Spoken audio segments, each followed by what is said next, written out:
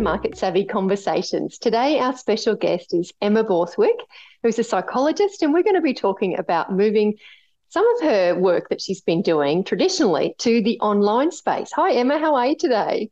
Hi, Megan. I'm good. How are you going? Yeah, really good. Thank you. Kick us off and tell us a little bit about your background from where you've studied, the type of work that you've been doing in practice, and to your business today. So, I studied my undergraduate degree in psychology at the University of Queensland. And then from there, I worked as in child safety as a child protection officer for 2.5 years. I then went into working on the other side of foster care in a not-for-profit agency with foster carers and kids in care for 2 years. And then that kind of period of my life sparked my interest in working with children, adolescents, and families in the area of psychology to help improve relationships and help cope with different life challenges. I then went to study my master's in clinical psychology at Bond University. After that, I worked at a private practice based in Springfield for a year. Then I went and did a guidance counselor role at a private school in Ipswich for a year. And then I started my own business, which is where I'm working now. Fantastic. And it sounds like there's a common thread through there of working with children. What is Absolutely. what is it what you saw in the child protection and the foster care work that you wanted to be able to address or support more in your clinical work? What I saw a lot of carers struggling with caring for kids who had had history, pretty horrific histories of trauma, Wow. struggling to deal with behaviors and a lens to interpret that behavior that wasn't necessarily they're just being naughty to be naughty. Um, all of that behavior kind of served a purpose in the previous environments they were in to get needs met. It was just unhealthy ways of getting those needs met that were Yeah. necessitated by the environments that they were in previously. So seeing that and seeing the struggles they went through in my role as a child protection officer and as a case manager, I really couldn't help them that much. I was there to oversee the services that were involved and I could give them bits and pieces of assistance, but I Mm. really wanted to be able to do more and to help more and to be kind of more of the hands-on therapeutic provider as opposed to the person coordinating everyone. Yeah, I love that. That's such a revelation as a layperson parent to hear that those behaviors are actually, they're a communication, aren't they? Yes. Yeah, the I think so often we think that kids are being naughty or attention seeking just for the sake of it when in their minds, like sometimes they may just be being naughty, but sometimes there's a purpose of that behavior to communicate something or to get a certain need met that they might not be able to communicate. And then it's Wow. about us as adults kind of becoming the detective and putting that little detective hat on and working out, okay, I'm seeing this behavior. What's happened before? What might they be wanting? What are they needing from me? And can I give that to them right now? Yeah, amazing. And so then your clinical, in your own practice, congratulations that you've been Thank running. you. Tell me about the services that you've been offering and where you're located and you're based and your practice name. Tell us a bit about the current world. So, current world, I'm based in Sherwood. My practice is Minds in Bloom Psychology. I work predominantly with children, adolescents, and families. Mm. I work a lot with kind of neurodiversity, so ASD, ADHD, learning difficulties, um, depression, suicide, self harm, anxiety, Mm. supporting both children and young people and parents who are going through those things. When it comes to kind of neurodiverse children, it's helping parents understand the diagnoses, understand kind of what that means in practice and how to manage the behaviors that they see from their kids. And then when it comes to kind of depression, anxiety, suicide, self harm, it's helping kind of parents to understand where this might be coming from, what the cause might be, and how they can create environments that can help support their kids and help their kids open up over time. Yeah, amazing. So it's not here's my child, my child needs help. It's the child carer approach that you take, isn't it? Yes. I mean, I do get a lot of parents coming in saying, can you fix my kid? To which I kind of say, how about we work on ways that we can adapt the family unit so that everyone can get along better. Yeah. So I take that focus of, can you fix this person, to, well, how about we look at the whole system, which is where everyone exists, and work out what things are working, what things aren't working, and how we can make that better. I love that shift. That's so good. And then moving some of your services and what you do to the online space, what's drawn you to having digital offerings? What appeals to you about that? When COVID came along, there was a huge uptake in need for mental health support, but the system didn't have enough psychologists, didn't have enough support. So people were on really long waiting lists. Mm. What I want to achieve by going online is giving parents and carers access to like an online creche for parents, where if they're on a waiting list to get help, the parents themselves can get help and education about different topics, how to support themselves, how to support their family, and how to support the young person, because the entire system, when it comes to mental health of a young person, is impacted. It can impact the parent's mental health, it can impact the parent's relationship, it impacts the young person's relationship with their parents, with other siblings, with friends. So it's really providing that online space where parents can go and feel safe and learn and get access to services, so I can ultimately help more people than I can doing face-to-face work. One after the other, after the other. I love the portability and the privacy of those skills.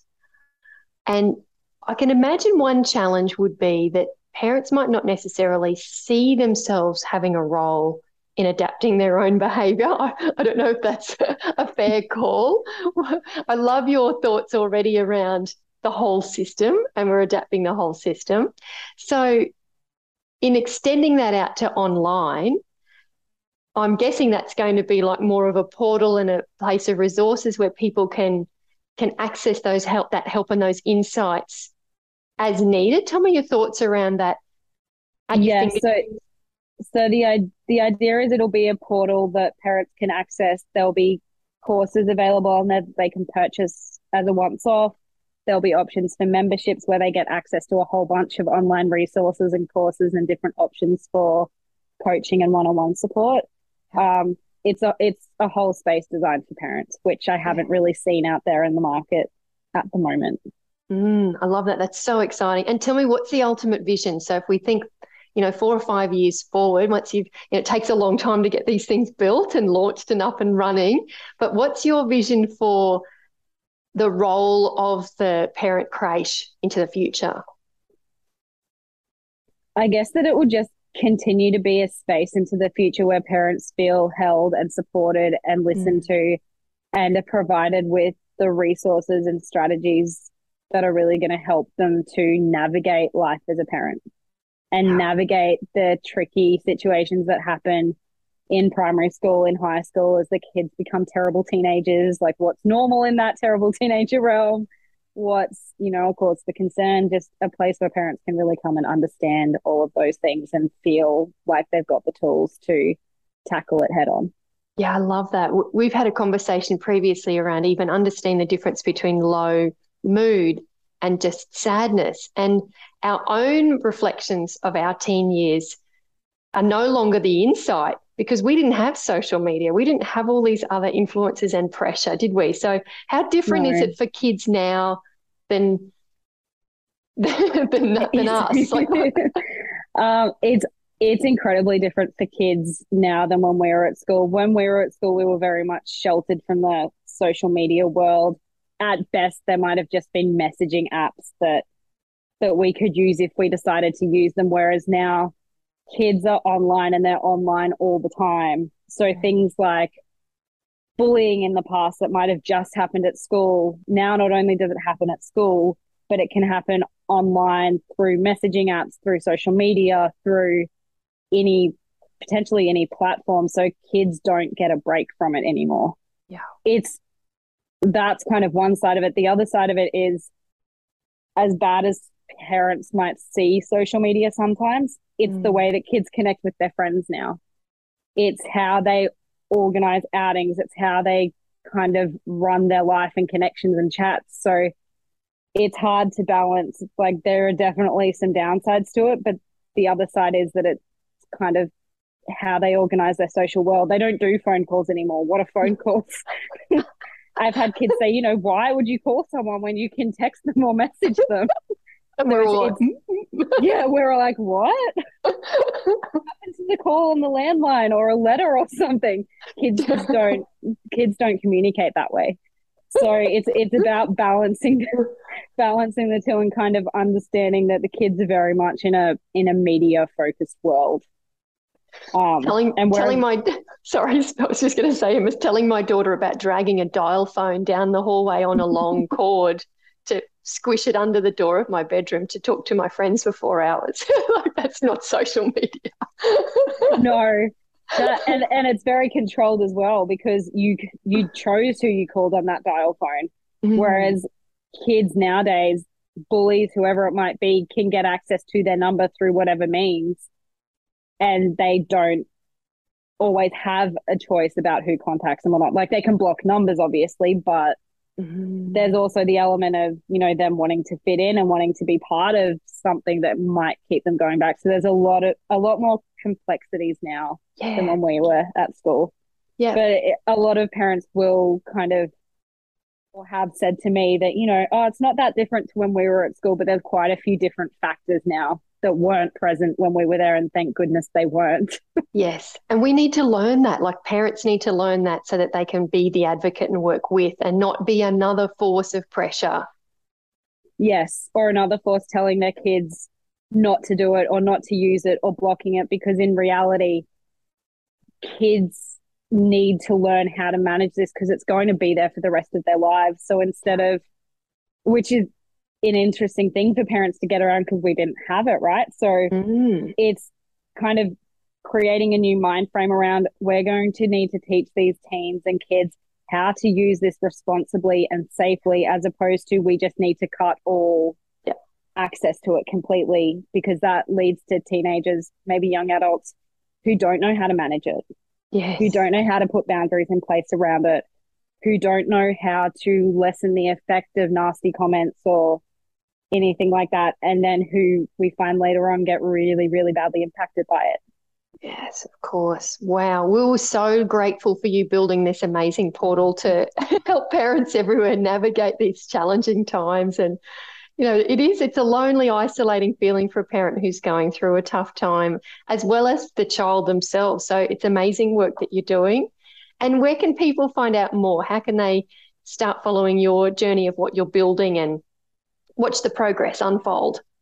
So I make regular posts on Instagram and Facebook about just providing parents with basic information about different topics. So they'll be coming closer to launches. There'll be more information and more series of information on these things. My Instagram is the.mindsinbloom.psychologist.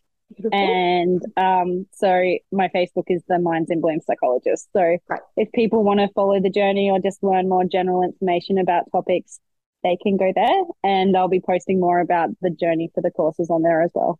Fantastic. And I'll put the links to those social platforms as well below so that we can all get cool.